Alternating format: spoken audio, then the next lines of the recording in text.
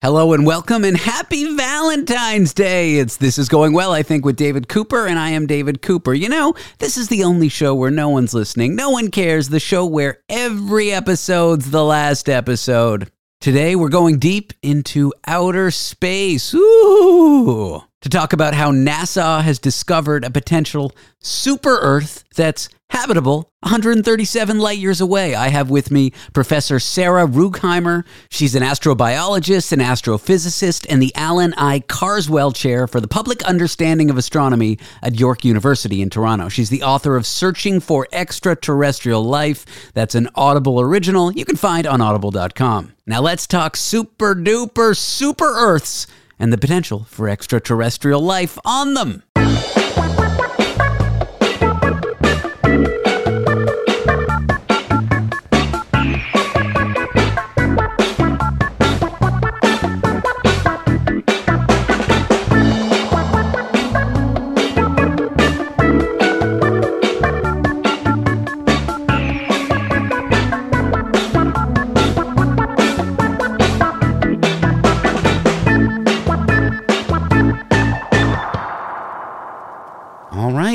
Professor Sarah Rugheimer, welcome to the show. Thank you for having me, David. I've seen a lot of videos of you where you talk about whether we're alone in the universe. I don't think we are, but I still do wonder why I'm so lonely all the time. But I think that's a problem for my psychiatrist. But let's start here. There are some asteroids, including one the size of like a football stadium, expected to pass Earth soon. I have seen the very real documentary Armageddon, so I know what happens. I'm kidding, of course. Is this something to be worried about? No. And I mean, these sizes of asteroids, while they would cause potential devastation depending on where they land, similar to the one that landed in Russia, they aren't so big as to cause like global catastrophe in any sense of the word. So these are relatively small. They're also they don't have any chance of actually colliding with Earth. They're far enough away.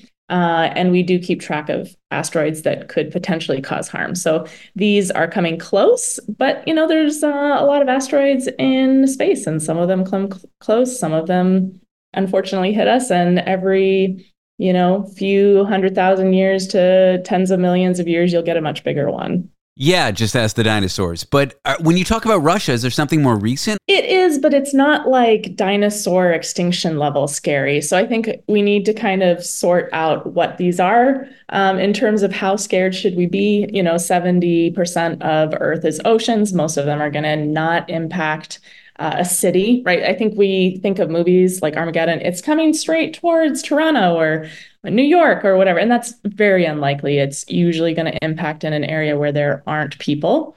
It's usually going to interact maybe in a desert, impact if it does.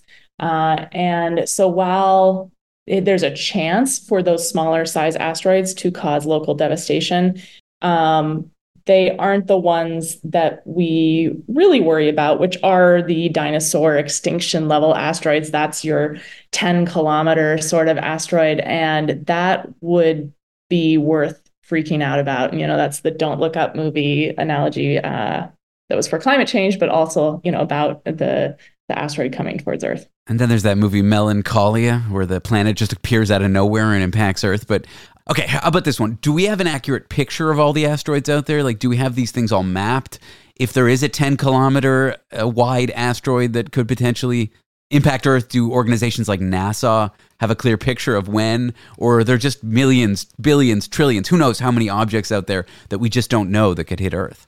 Yes. I mean, basically, there are bodies that look for these minor objects, as we call them, and they will, of course, know about the ones that are bigger more easily. Those are bigger, they're easier to observe. Those are also the ones we care most about because those are the most dangerous to us.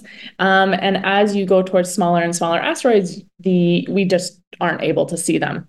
It's like looking for a dark rock on a dark night millions of miles away. You can imagine this is not the easiest thing to see. So we do prioritize looking for asteroids that could cause actual real devastation to Earth. That's our first priority. Those are well mapped out. So the extinction level event asteroids, we have a very good mapping of those. None of them are coming towards Earth. But there is a reason for us to put effort into trying to figure out what to do if one of them were to come towards Earth, because that's the sort of thing you would want to know about, decades away to do something about, rather than like, I don't know, a few months away. We would have no chance of doing anything. And what would we want to do? Fly out there, land on it, figure out a way to alter its course, or blow it up into two pieces that wouldn't hit, or something like that?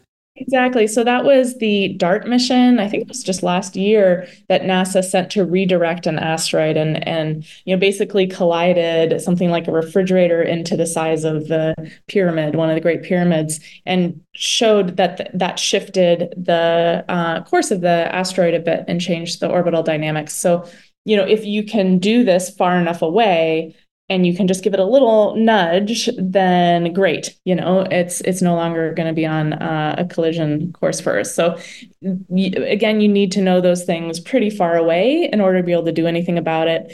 But that was the DART mission. It was a wild success. And so we are just now about reaching the technological sophistication to be able to avoid utter and total devastation from an asteroid. And, I'm hoping that by the time one actually appears in our skies that would be devastating, we'll be able to take care of it. But these more minor ones that are smaller, those are often we don't see them far in advance, but they're not going to cause a lot of devastation. So it's, just kind of the risk of being a sentient species on a planet orbiting, a small star in the galaxy. Like there's just not a lot you can do sometimes for the smaller objects. So it's my parents' fault, my Jewish mother's fault for bringing me into this world knowing that risk. Guilt. If we figure it all out, let's say in the next 10, 15, 20, 50 years, how to alter an asteroid's course, the good news is we're only at risk of destroying ourselves, not an asteroid destroying us, which would obviously never happen because the political situation on this planet is fine. Yeah, I mean, we're totally doing well right now.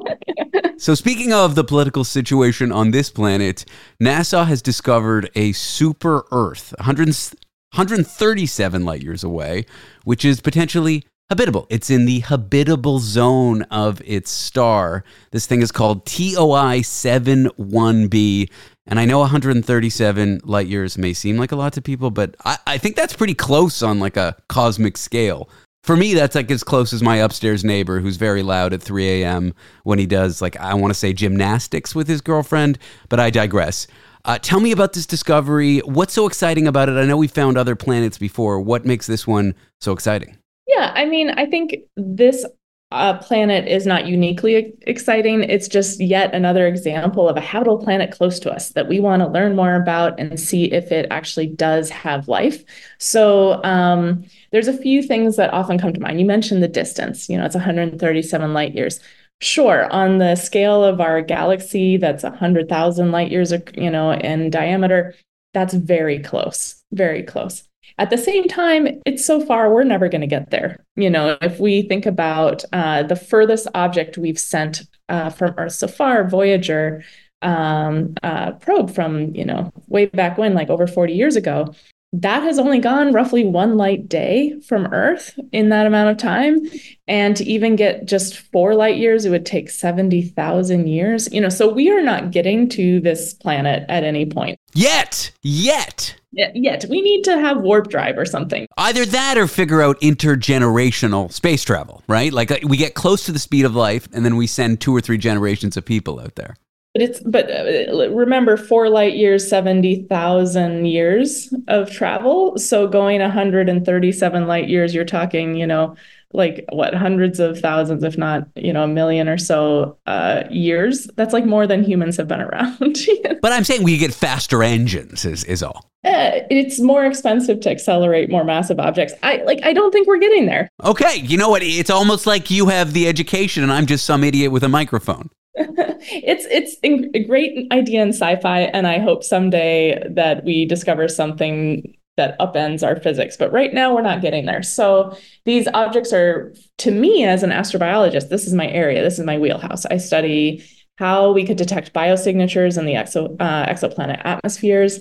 This is definitely an object of interest that we're going to want to follow up. We're going to want to see if there is an atmosphere, if there's signs of life in that atmosphere. And that, to me, is why it's exciting, because we don't have any robust evidence of life outside Earth. there for all the talk of UFOs, none of those have actually panned out to be robust, evidence.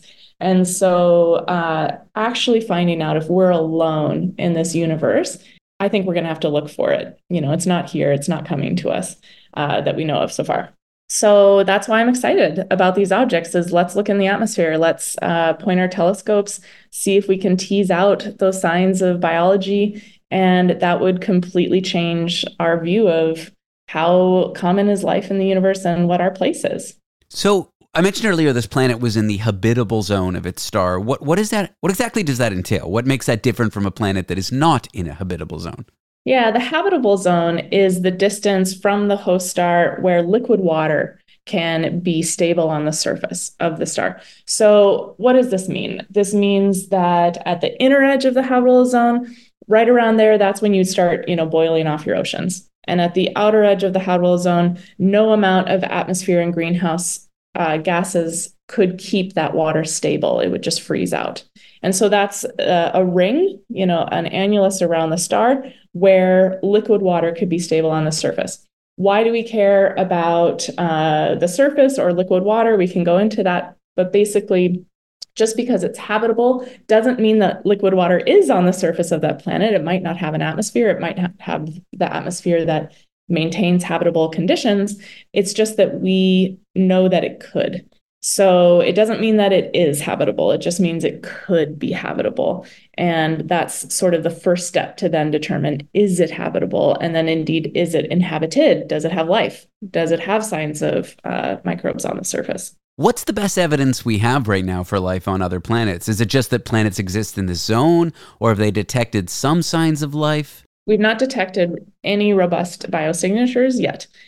So there is, again, no evidence of life outside Earth. There have been some claims, for example, the Martian meteorite in the 90s, that hasn't panned out. There was the claim of a phosphine on Venus as a potential biosignature. In the news recently, there was also dimethyl sulfide. Yes, I remember covering that a few weeks ago. From my vantage point, that was pretty good evidence, but what panned out to be wrong with that?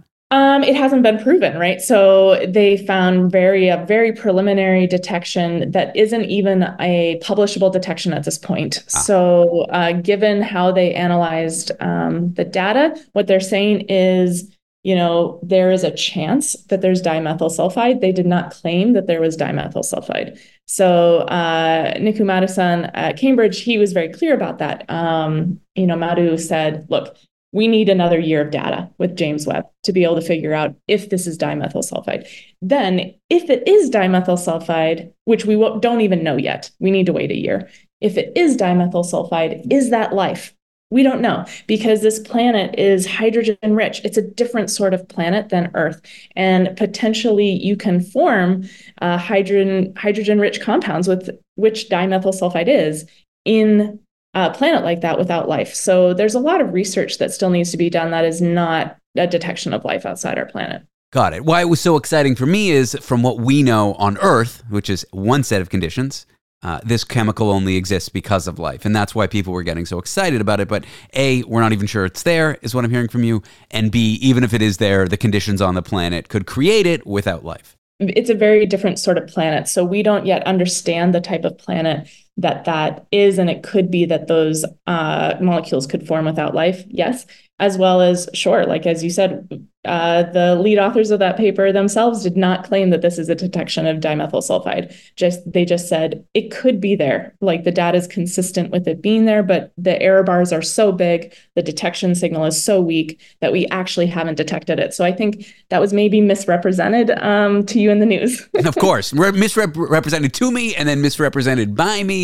And then I was using it to contrast the hearings in Mexican Congress where they unveiled the quote-unquote aliens that ended up being probably Peruvian, or was it Peruvian artifacts? There was something ugly going on there where they stole like basically mummies. Yeah, none of these panned out, sadly. I mean, and I want there to be life. Like I will, if I find a robust detection of life, let me tell you, you'll know about it. I will be shouting it everywhere. We just haven't yet found that robust detection of life. I just regret at that time saying we actually have good evidence and not what's going on in Mexican Congress. And I was obviously wrong. But honestly, that will surprise nobody. What are you most excited about study-wise? So this is your wheelhouse, your area of interest. Are there specific things that James Webb, the telescope, is going to be looking at that you're excited about? Are there other things, other findings on the horizon? And also, where are you putting your efforts? Yeah, so I think James Webb is not going to be able to answer this question for us ultimately. I think it'll be able to observe a few habitable planets. If we're really lucky, maybe we'll see really good signs of life.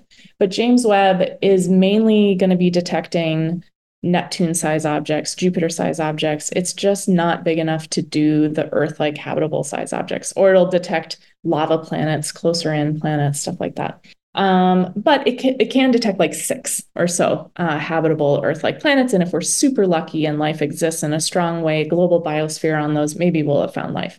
So that might be depressing to some. So that's why I'm working on the next generation telescope. So there's 2. There's one that NASA has selected, which is the Habitable Worlds Observatory. And there's one that I'm on the mission team of in Europe called LIFE, the Large Interferometer for Exoplanets. I love the what is that called? The backronym where you start with what you want. Oh, for sure. You start with a silly acronym and then you design the title of it to match the acronym. Absolutely. And indeed, that's our whole mission is we are a team of scientists and we are driven by one thing. We want to find aliens before we die. We think this is the best telescope to do it. And so that is where I spend a lot of my scientific and more like political efforts to try to get excitement and funding for this telescope. So I think those will be the ones that give us the answer, unless we're super lucky with James Webb. But because it's at the edge of what James Webb can do, the signal is going to be controversial. People will be arguing about it. It's going to be like the Martian meteorite, where you're just going to have probably a lot of back and forth debate, which will increase our understanding and is a vital step of this process. It's pretty interesting. So it's not so much findings on the horizon as it is telescopes on the horizon for you. Yeah, absolutely. Cool. And what do you think life will look like when you see it? Or is that the thing? You have no idea? No idea. What if they're better looking than us? And we're all kind of ugly compared to them. Hopefully, one can imagine it opens up our dating pool. But, most of life is going to probably be microbial, even on Earth, even you and me. We're, 1 trillion human cells and about 1 trillion microbial cells. So we're equal human and not human. Are we really human? Like what does that mean? I'm going to go wash my hands. I'm freaking out. It's fungus all over my skin. Yeah, I don't want to talk about it. No, please keep going. Yeah. So, microbes dominate the biosphere of Earth, and that's what I expect we'll find. And we'll find things that are using the same chemical energy pathways that just exist in the universe, that are part of chemistry and physics. But that sort of definition precludes AI sort of life. And it's very possible that, general intelligence AI, should it exist, actually is the most dominant form of life. And that wouldn't be chemical. That's in the science fiction realm. There's a great 2-page story by Terry Bisson called "They're Made of Meat," and it's basically around this concept where AI life is looking at us and they're like, but they're made of meat. We can't interact with them. Like, where are their silicon connections and their electronics? They can't be that smart. Are you telling me these meat objects put telescopes in space? That's insane. And maybe that is true. Maybe it's not. We just don't know. We just don't know. Before I decided, as my mother says, I hated money, I studied computer science, and I was at the University of Toronto, and I was very interested in this thing called the tech singularity, which we may or may not be on the horizon of, and it's when AI gets so good. I think the best way to describe this to someone is AI gets so good it's able to improve itself, and once it's able to improve itself, it'll reshape society in unimaginable ways. As unimaginable as what alien life might look like. Will that happen? Won't it happen? Is the AI that we're seeing now just, smoke and mirrors, or are we on the precipice of something? That I don't know. There are people who think we are.